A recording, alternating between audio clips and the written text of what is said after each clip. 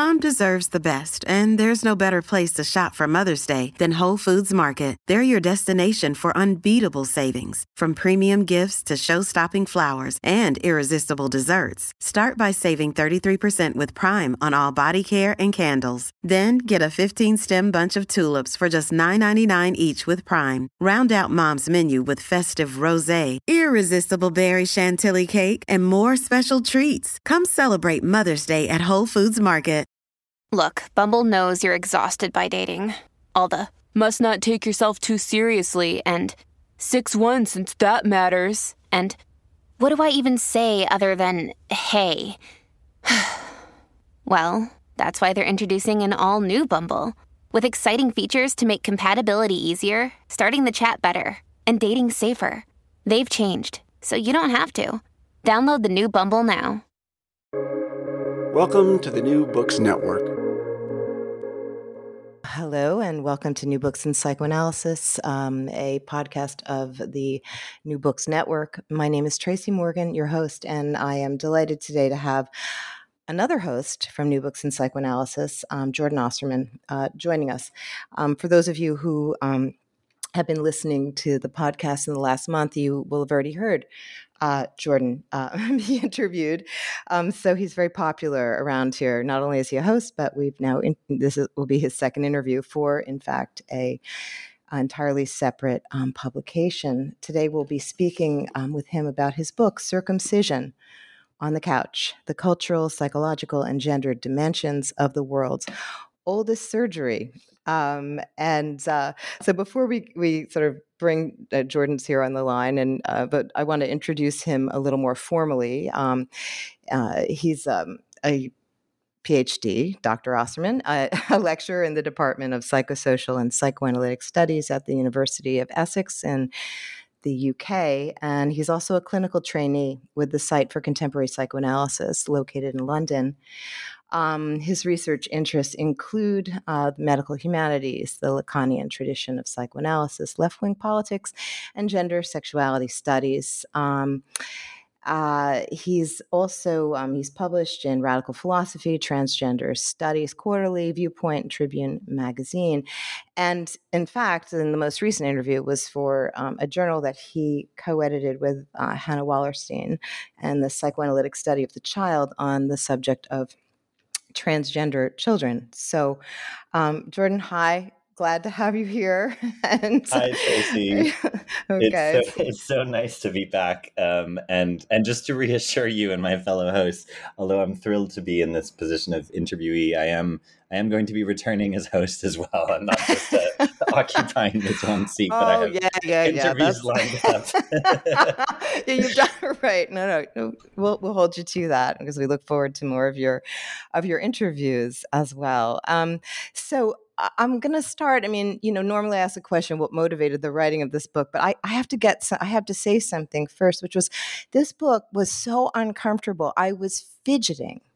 There's not the book itself, but the subject matter. I noticed I was fidgety, and I just found that. I mean, just the circumcision itself, I was like, I don't want to think about this. I can't. Oh my God, this is difficult to think about.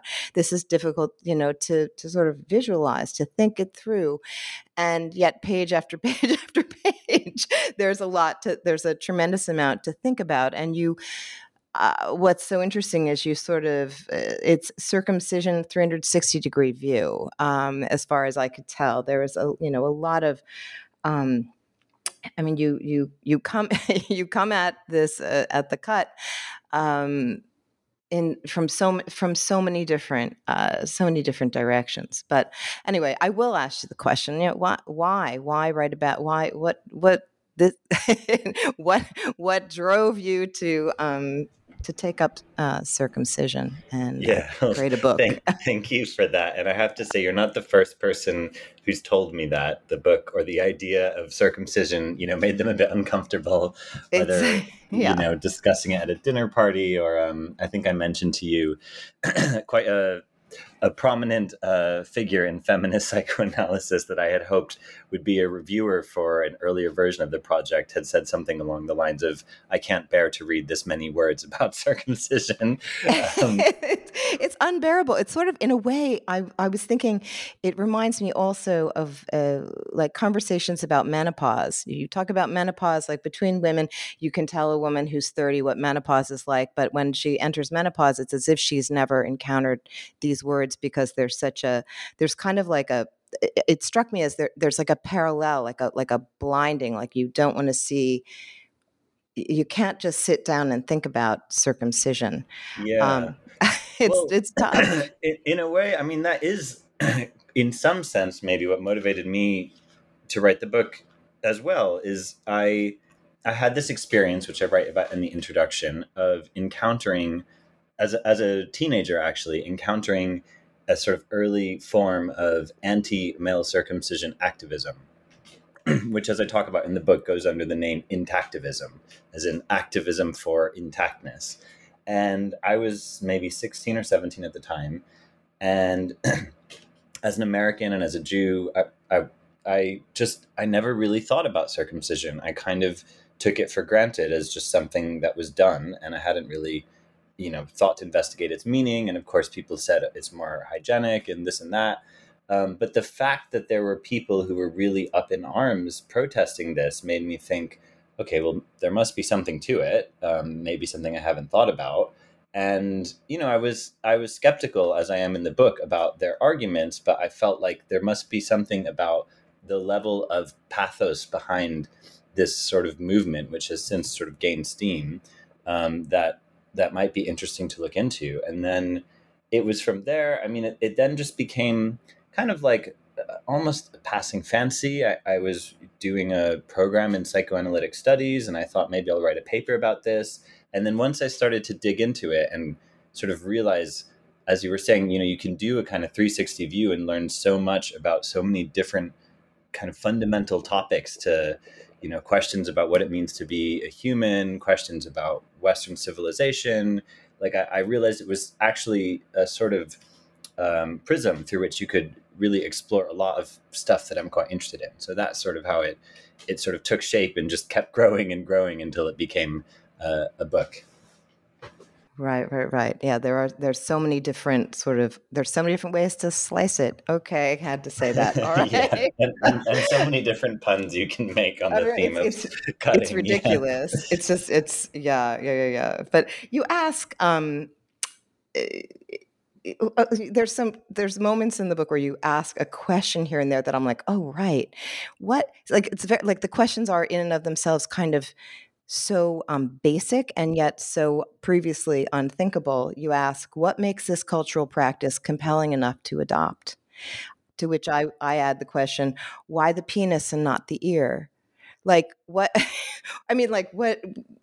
And you endeavor to explore, like, the unconscious reasons for this practice, which is moving beyond, like, well, this is, about an identity, a religious, belonging to a religious group, et cetera, et cetera.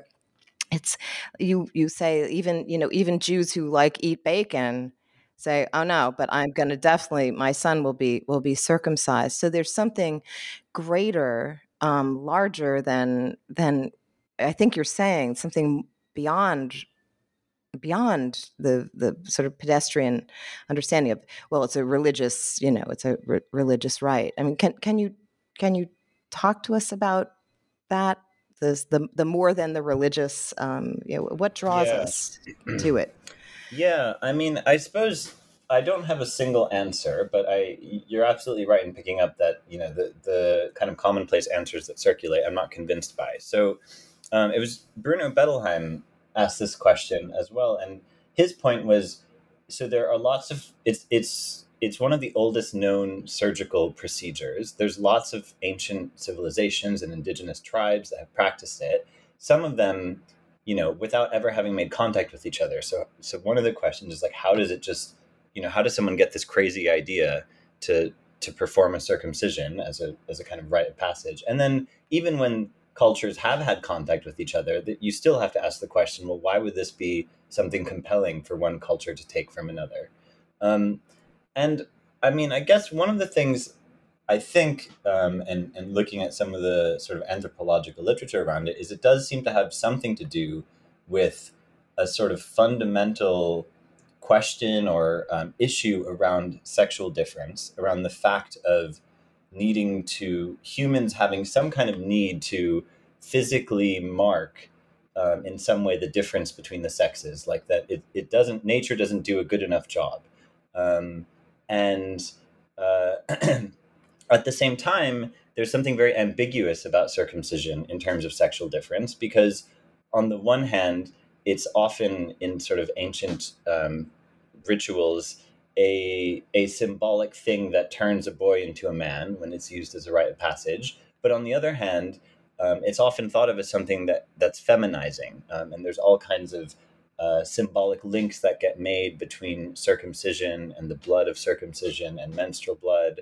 And there's all kinds of anti-Semitic fantasies. If you look at some of the fantasies that were circulating in kind of turn of the century Vienna, around Jews being somehow lesser than and feminized Jewish men as a result of their circumcision. So there's this weird paradoxical thing where it seems intimately connected with this uniquely human need to mark in somehow the difference between male and female, and at the same time it kind of blurs the difference as well. Mm-hmm. Mm-hmm. Yeah, a point that you return to throughout the book is the tremendous amount of ambivalence, right? That's sort of, embedded in the practice. Is the foreskin feminizing? Is having a foreskin masculinizing? Is not having a foreskin more masculinizing? Like that there's a way in which, again, all these incredible, like the act of circumcision is it's polyvalent. It's open to so many different interpretations you can make of it. It's interesting. You can make of it what you want.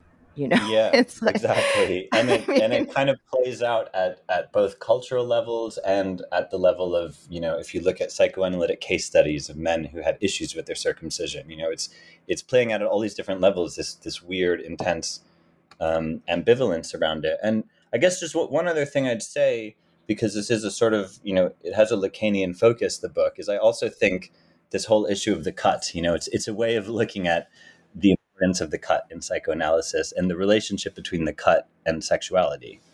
Right. I think there's a quote that I pulled out. It brings the sexual organ into a system of human organization by removing something from it. Sort of, that there's something to be content. There's something to be thought about, but yet there's something to be thought about in encountering circumcision. And yet there's something that we're also describing, like the feminist analysts who said, no, I can't do this. My experience of I couldn't think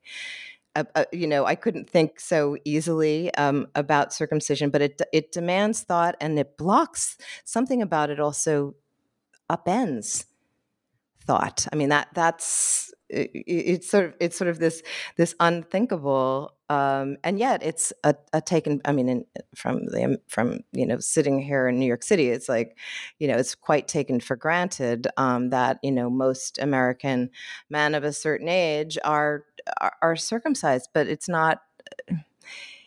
It's just like I guess it's like a failure to be able to. It's difficult to mentalize, yet it asks for mentalization at the same time. I was interested in. You have a chapter on sort of a conversation about Saul to Paul, about Badiou and Boyarin, and I was wondering if you could.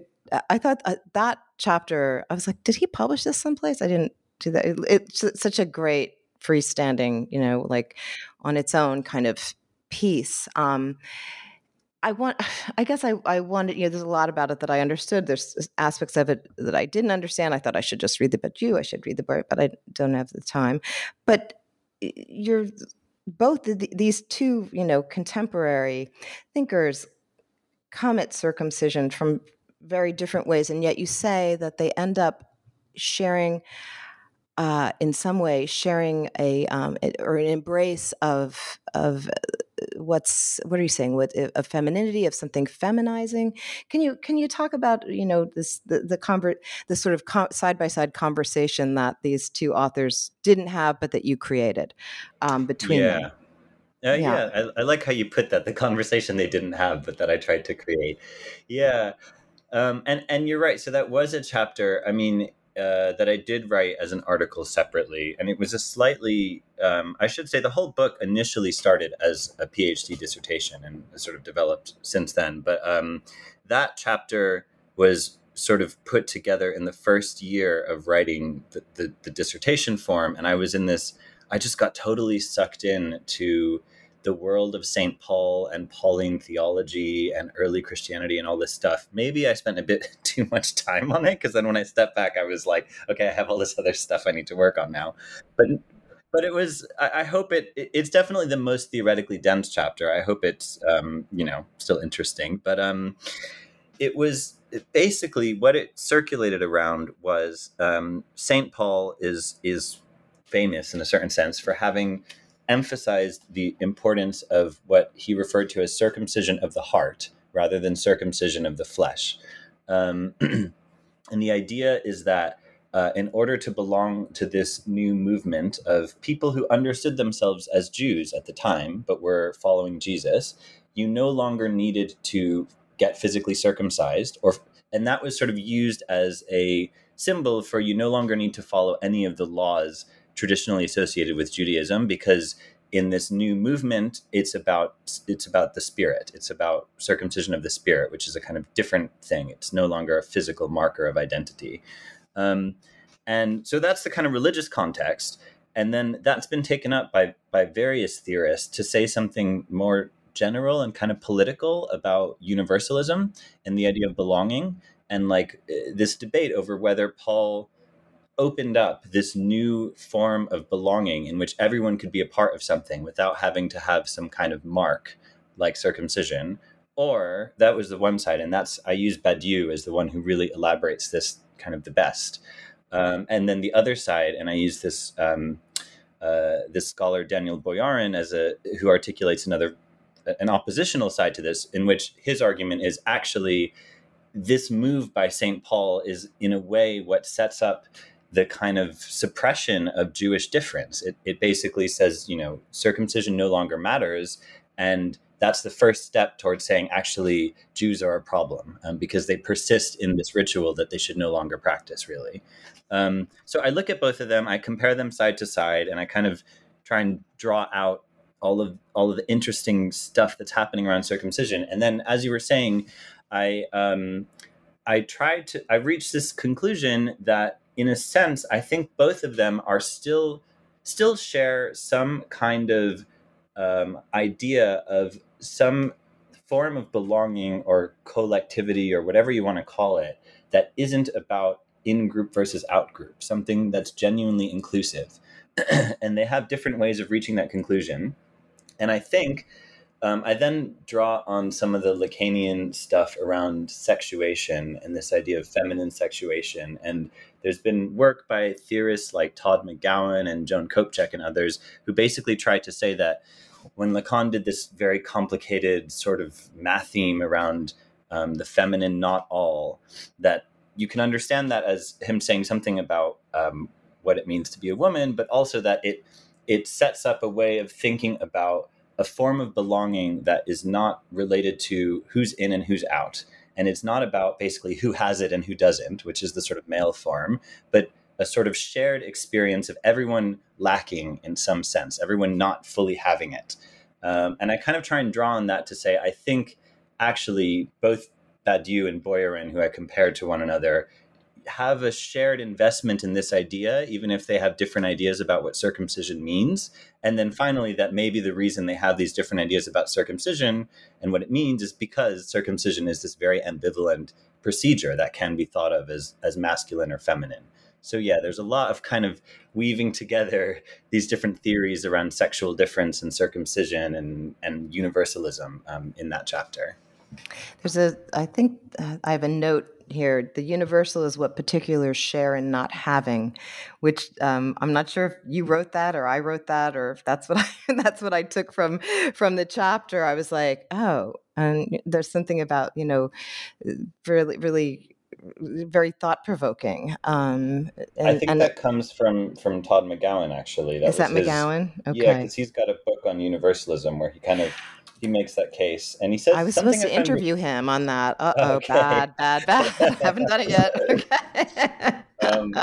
Yeah, and he says something really interesting as well about how, you know, what the thing that Nazis actually hated about the Jews was, in his view, not their particularity, but actually the universality of the Jews. So he has this line that, according to the fantasy proffered by key Nazi figures, Jews have no distinct racial identity of their own, but are parasitical on other races. For them, Jewishness is not a race, but a non-race, which gives it its universalist hue. So it's this idea of actually not belonging, not having something that Todd says is the universal. And that's what's so threatening to people who want to eliminate difference, really, is this idea of the not belonging. Right.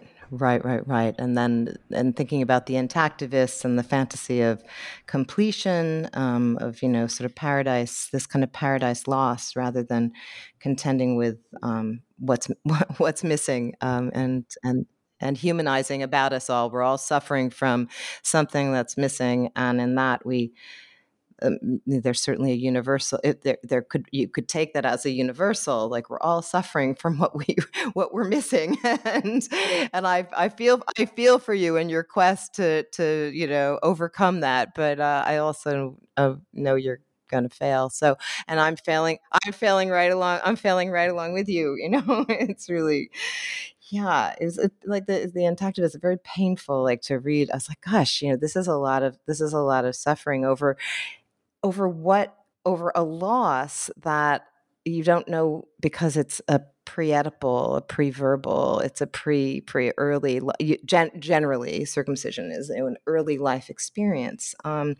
You're missing something that you almost never had, if not, day 8, for instance, that you almost never had before, certainly before mentalization.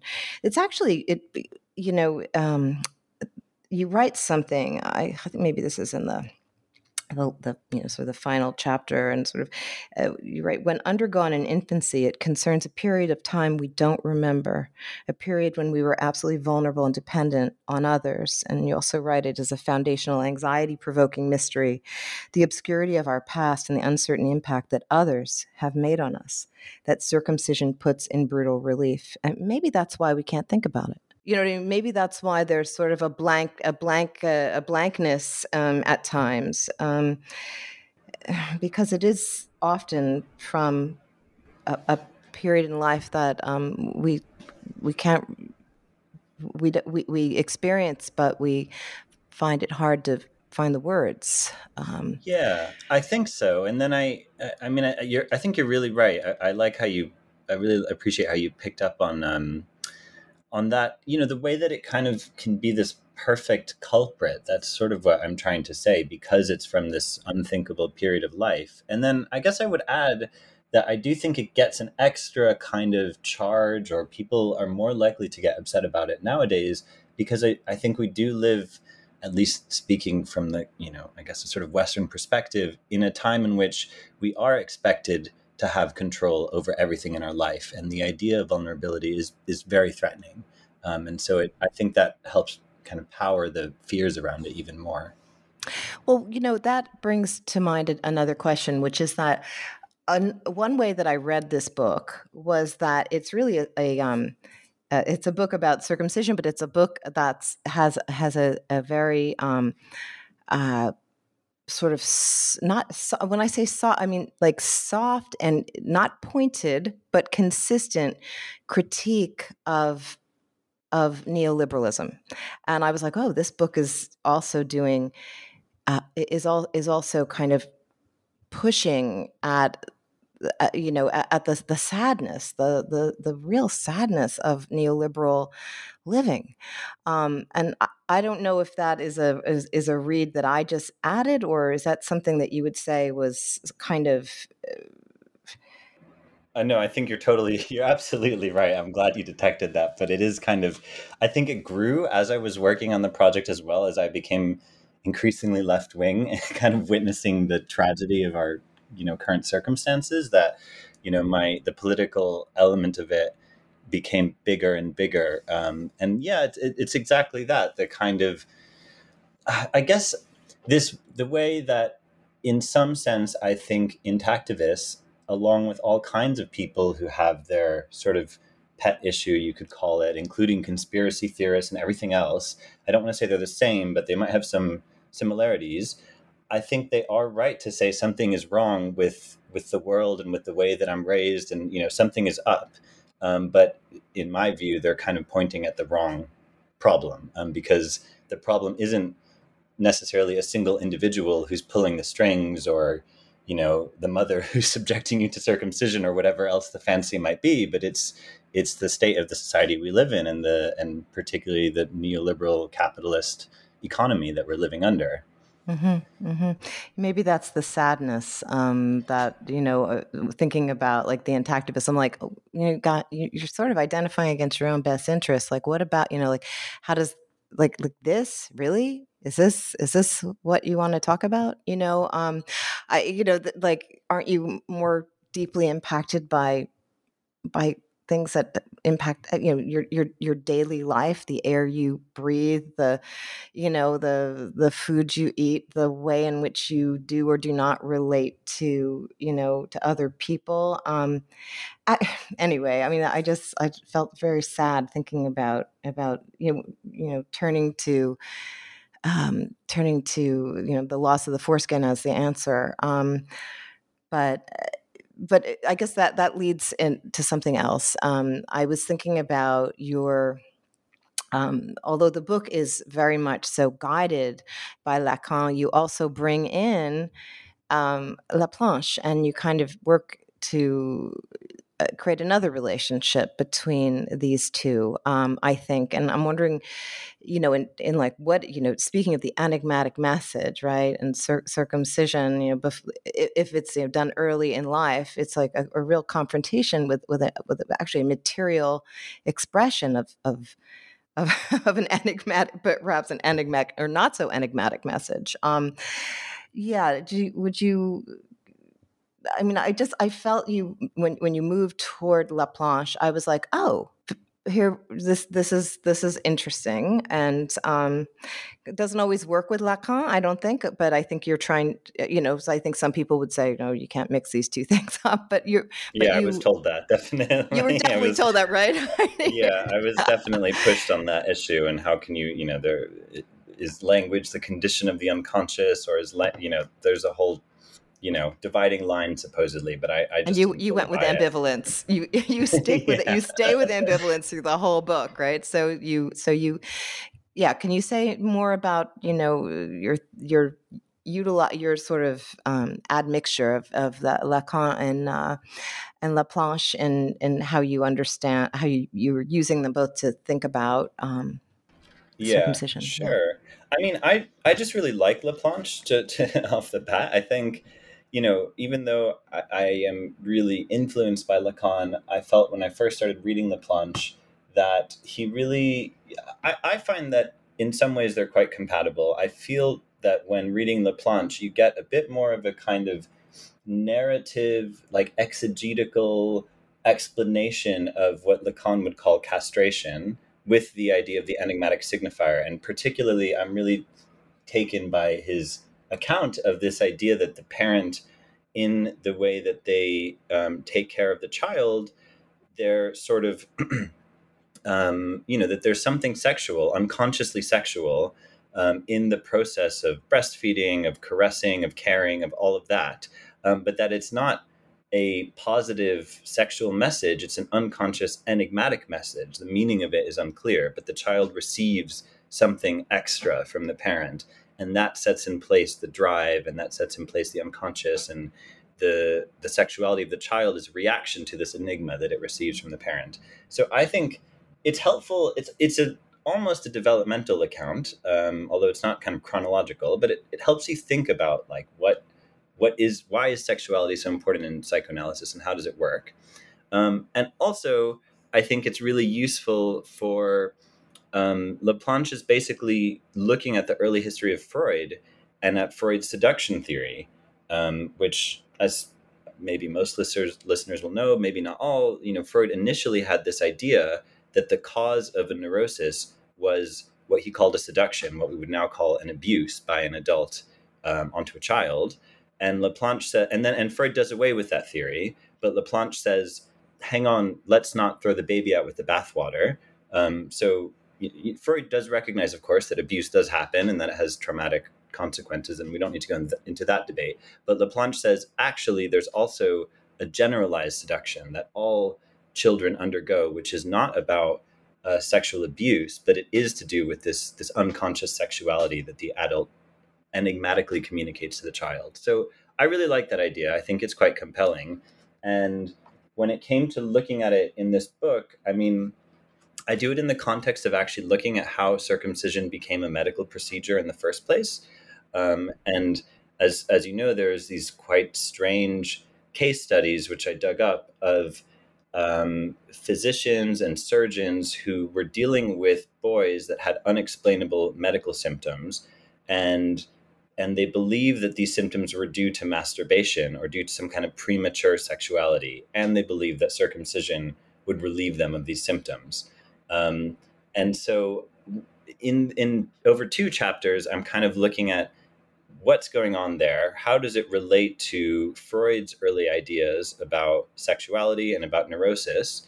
And then basically I try and say, in a sense, like Freud and these circumcision doctors, as I'm calling them, were both interested in this idea of infantile sexuality, or sexuality before it's understood typically to occur. But somehow Freud came to this conclusion that indeed infantile sexuality has something to do with neurosis, but the way to deal with it is not by surgery, but by talking. And the circumcision doctors came to a very different conclusion, which was you need to perform circumcisions to basically cut out this inappropriate form of sexuality. And I feel that Laplanche helps me kind of excavate in some way Freud's thinking and make a bit more sense of it, and help me understand how did Freud kind of enter into similar terrain, but reach a very different conclusion about the role of sexuality in the child than these circumcision doctors, who were basically sort of typical Victorians. Right. The oophorectomy, and circumcision and oophorectomy, will do. This should take care of the problem, and maybe a little bed rest. But I don't know if the boys were encouraged to have exactly. bed rest. Yeah, bed rest or exercise or whatever it was. Exercise, right. Run in the fields. Get out there. Yeah, to remove this idea that the foreskin is irritating. That it's like that. That a person born with the penis experiences irritation naturally, and that there's an innocence. Excess, right? Yeah. It's seen as an excess, and it's also there's an you don't get to choose. Everyone's born with this, so the sexuality is it's like the body is doing something to the little boy, let's say, rather than the little boy is doing something to his body. It's like it's a maintenance of sort of childhood innocence to some degree, and an attempt to right. It seems to me an attempt to negate the idea of infantile or childhood sexuality. It's just the body made me do it. And then, the perversity of it is that the more you try to do that, the more you end up sexualizing the child and ending up in this, quite strange relationship where you're like, you see the sexuality in the child, and then you, I have some examples of.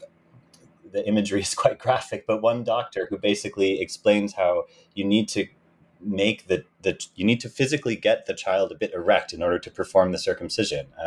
It's quite a disturbing thing to think about, and it shows in a way, I think, the kind of perversity that's involved in this idea of trying to restore the innocence of the child. And then I go into Henry James and The Turn of the Screw as well as another example of that being brought out in literature. Mm-hmm, mm-hmm. And also, I think that you make use of some of Jacqueline Rose's work, and was from Peter Pan. What from I forget which. Yeah, some of her work as well. And so we're talking about, just for the listeners, I mean, it's interesting. I had not ever read the term reflex theory, and I feel like I've read a lot about hysteria and about, like, from feminist historians and literary critics, stuff from like the 80s and 90s, and I encountered this term reflex theory, which was the terminology used by these circumcision doctors. It almost doesn't. It doesn't land with me. I'm like, why is it reflex theory? Do you have thoughts about their development or their use of this? Yeah, so it is. It's a kind of forgotten medical concept, but it was used to justify all kinds of surgeries, and it just comes out of the theory of the reflexes, but taken to a much more kind of phantasmatical degree. So there's, the early observation that there's a reflex system in the body. We're all familiar with the doctor kind of hitting your knee and making your leg kind of twitch, but that was then expanded into this idea that there's a kind of reflex action throughout the nerves, that if one part of the body is irritated, that can cause all kinds of symptoms in another part of the body. So irritation is also a big term in all of this. And it's a term that Freud and Charcot were also familiar with. So I give some examples of how they cite that term. They kind of acknowledge some of the ideas around it. And I think it's possible that Freud could have ended up as just another reflex theorist. Essentially, that's my kind of maybe more provocative claim. If he had the very good idea of focusing particularly on speech and on memory as these aspects of a person's suffering that can't be reduced to physiology. Mm-hmm. Mm-hmm. You bring up I think you're referencing the work of Bonamy, the cut, right? With this idea of that what's been cordoned off or sort of less highlighted or made less use of is Freud's early work in a clinic with who was it, a Baginski? I don't know how you say the name. Adolf Baginski, I think that's how you say it. Mm-hmm. Yeah. And could you talk to us about that? I thought that was really very, very, very stimulating, actually. Yeah, Speaking of reflexes, yeah.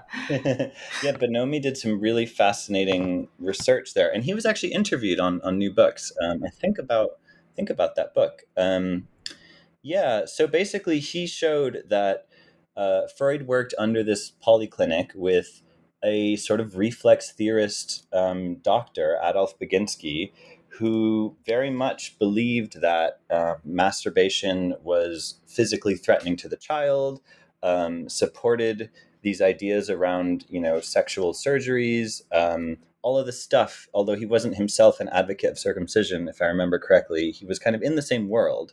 And Freud studied under him and would have encountered a lot of those kinds of patients. Bonomi kind of demonstrates. And basically, Bonomi thinks that Freud really tried to repress or suppress his experience of being in that world when he wrote about childhood sexuality.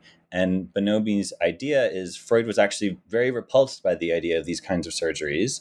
And he had this complicated situation with his patient Emma Eckstein, involving the surgery on her nose that nearly killed her. And so basically, Bonomi thinks Freud, it's quite odd when Freud writes about infantile sexuality, he claims that he has no experience observing children in a medical capacity, and that's demonstrably untrue.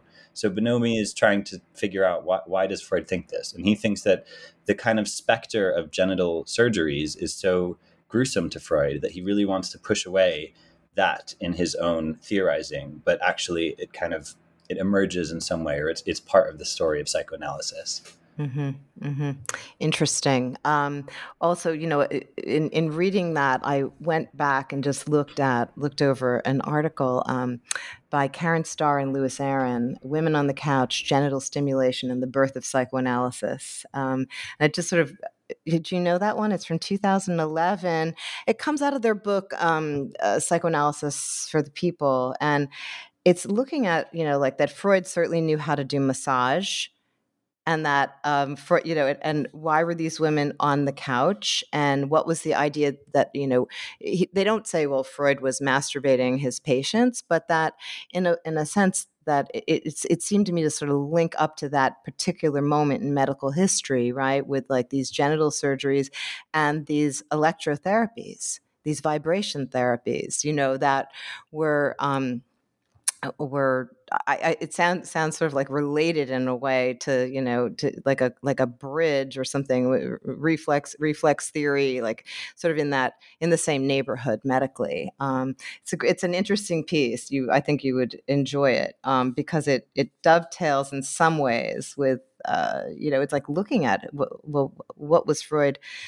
Genital stimulation, a standard practice in the treatment of hysteria. I mean, that we know, right? And Freud was also, quite familiar. He knew of that. He knew that. I mean, that was, and he turns both toward and away from it, I think. Yeah, and then there's another piece of the story, of course, that I mentioned is Freud's relationship with Wilhelm Fliess. And Fliess was really interested in this idea of the nasal reflex neurosis. That's what he called it. And the idea that hysteria and neuroses had something to do with some irritation or problem with the nostrils, basically. And then you have Sander Gilman kind of bringing out how that whole interest that Freud had in those ideas probably had something to do with the unconscious, the anti-Semitism around the Jewish nose, right? And their complicated relationship playing out over Freud's issues with anti-Semitism and living in an anti-Semitic society. Mm-hmm, mm-hmm. The nose-penis connection. The closest I can get to having a penis is having a nose. That's what seems to be the case. And there is nothing better than sneezing. It's very it can be. It is a thrill, right? So anyway, something else you bring, there's this German case, which was really news to me. I was like, whoa, I didn't know this story. I mean, incredible that it's the Germans, and the idea, I guess, part of what comes through is there's a child who is, what tell the story, a child who's circumcised, and there's the mother is Muslim, I think, or Yeah, it's a child. It's based in Cologne, and a Muslim boy is circumcised, and there are some problems. There's some complications, but the child is okay in the end. But nevertheless, the doctors report this as a case of, I think, a case of assault, or basically they think there's something that's gone wrong here, and that and they argue that the doctor was maybe not properly qualified. It turns out the doctor was qualified, but nevertheless, the prosecution decides to take this to court, and it's initially heard in a lower court, which basically decides that everything is fine, but then there's an appeal. It gets heard in an upper court, and basically, so the this court decides that circumcision violates certain basic rights of the child to bodily integrity. And it's actually the law that basic right that they're basing the decision on is, of course, a right that was established post-Holocaust, partially with the idea of preventing the kinds of things that happened to Jewish people in mind. So there's a great irony in how that decision gets made. And that creates tremendous controversy throughout Germany. Like the next day, hospitals stop performing circumcisions. Everything is thrown into sort of legal uncertainty. And there's a huge debate about people's views on whether circumcision is ethically, okay or not. But it ultimately is resolved by the German parliament, not by a court, but by the parliament, which passes a resolution essentially affirming the legality of circumcision. And you have figures like Angela Merkel very loudly proclaiming, we cannot be a country that prohibits Jewish rituals. And of course, they don't mention, or what's kind of sidelined, of course, is that really the people the majority of people who this affects are Muslim people, not Jews, because there aren't nearly as many Jews in Germany as there are Muslims. And that gets kind of put to one side. But this is how the whole picture gets painted. Mm-hmm. What's so interesting when I was reading about the case was this idea that, parents, caretakers should try to minimize their impact on children. I was thinking about that in relationship to sort of neoliberalism, right? Like we can just like the blank slate, and it's certainly like parents, who people that, cases I've heard, whatever, people I've treated. Well, I've just given birth to my child, and we're, going to give the child a name so that a name that they can change their name later. They can choose your gender. And trying to clear the way as if they could get out of the way. I mean, if we add Laplanche, you can't get sorry, but the fantasy of, and you write a little bit, the fantasy of, the wish to eliminate the traumatic influence of the other, as perhaps like the sine qua non of the neoliberal neoliberal life, right? How can I make sure I'm not under the influence of anyone else but myself? Yeah, I'm really glad you picked up on that kind of political aspect, because that was exactly what I was thinking. Is one of the ways that the court framed the idea of religious freedom was this idea that the child should be able to choose their religion later in life when they're an adult, and if you circumcise them, that places a mark on them that marks them forever, and that somehow limits their freedom to choose. And that's contrasted by some people with baptism as something that doesn't physically mark the child. But, I would argue, whether it's a physical mark or not, it leaves a pretty big impact, I think, if you're raised Christian or Jewish. All of the pictures of me, I was baptized, raised in a Catholic family. I was baptized, and those photographs are absolutely terrifying. I'm screaming, and they're pouring water on me, and the adults are all like holding me, and I'm in this little white dress, and I'm on the altar, but there's people pouring water on me, and I'm, it's like my first encounter probably with like that much water being poured from above on my face from a cup. Like, what in the world? Like water in my nose. Like, this is not supposed to happen. Am I drowning? And actually, that's your next book. Okay. Baptism. Yeah. Well, that is the sequel to circumcision, essentially. And so there's two things about that. I mean, so there's one, like this idea that somehow the physical mark is more of an impact than a psychical mark of how you're raised. Never mind, as you're elaborating, that baptism is also quite a physical thing. But and then also this other, what you said, that I think embedded in this is this fantasy that somehow the best way to raise a child is this kind of neoliberal idea that they have the least impact or the least influence from the other, from their parents and caregivers as possible, that somehow, they're just provided the basic ingredients they need to survive. This is my kind of reading of the fantasy of it. They're given those ingredients, but nothing else. And so they can make completely free choices later in life. or as if then the child will never be angry at the parent. You gave me total, and in other words, it's sort of like it always strikes me as like a little bit defensive. Like, well, what if you say no? What if you choose a name? What if the kid doesn't like the name? What if you say, no, you have to wear pants today. I don't care. Like whatever.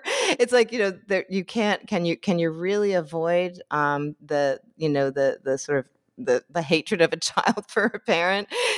It reminds me of what Freud says about the superego, that he points out that it's often the children who have very liberal, permissive parents who have the harshest superegos. There's something a bit easier about a parent who sort of just makes you do certain things and sets certain rules and maybe subjects you to circumcision or whatever. You have something to rebel against, and when the parents take it to the streets. Yeah. Exactly.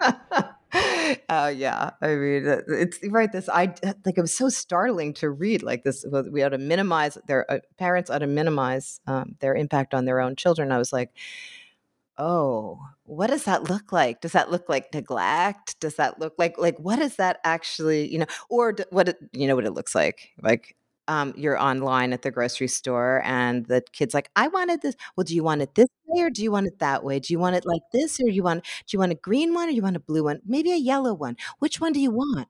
And I'm like, this kid is not going to make a goddamn choice. And I really need to get out of the store. Like, and I'm being held hostage by the tyranny of like, let the child choose. And I'm like, just give the kid a yellow one. Okay. Like, okay.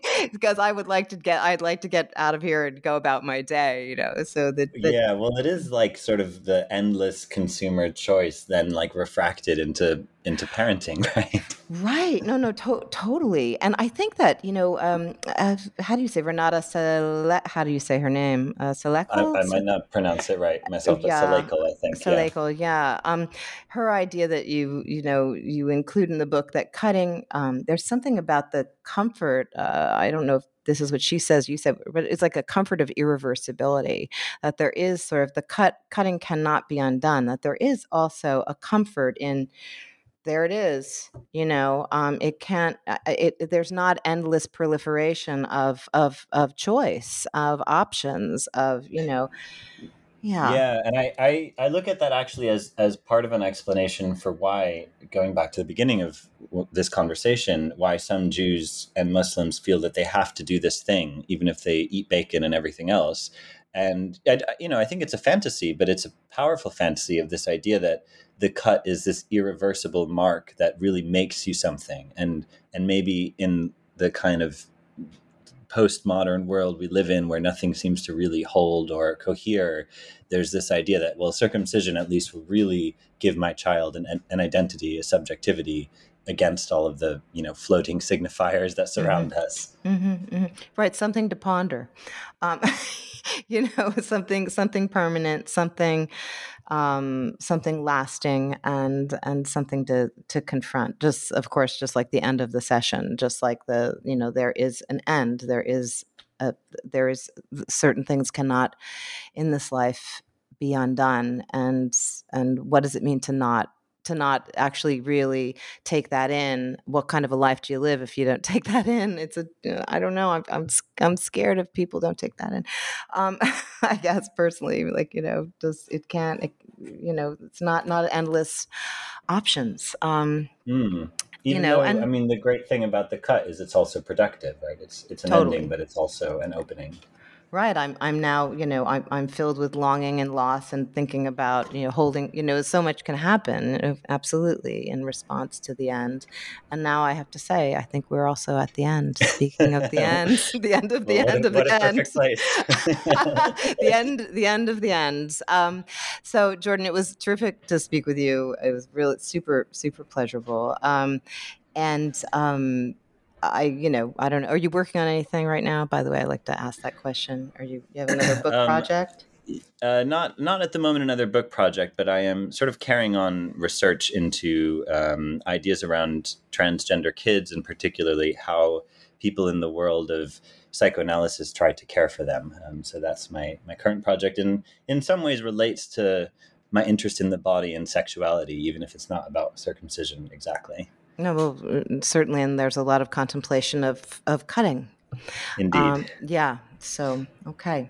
All right. Well, oh, go ahead. Thank you, Tracy. It's just such a pleasure to have such a fun conversation with you as always, but also I really appreciate how carefully and thoughtfully you read the book. It was really nice to hear your thoughts on it. Well, I was, just happy to interview you. And just full disclosure, Jordan said, Tracy, will you interview me? And I was like, oh my God, I was so touched. I was like, of course, of course I will interview you. It was so, I don't know, it was so tender, and it's so nice when hosts,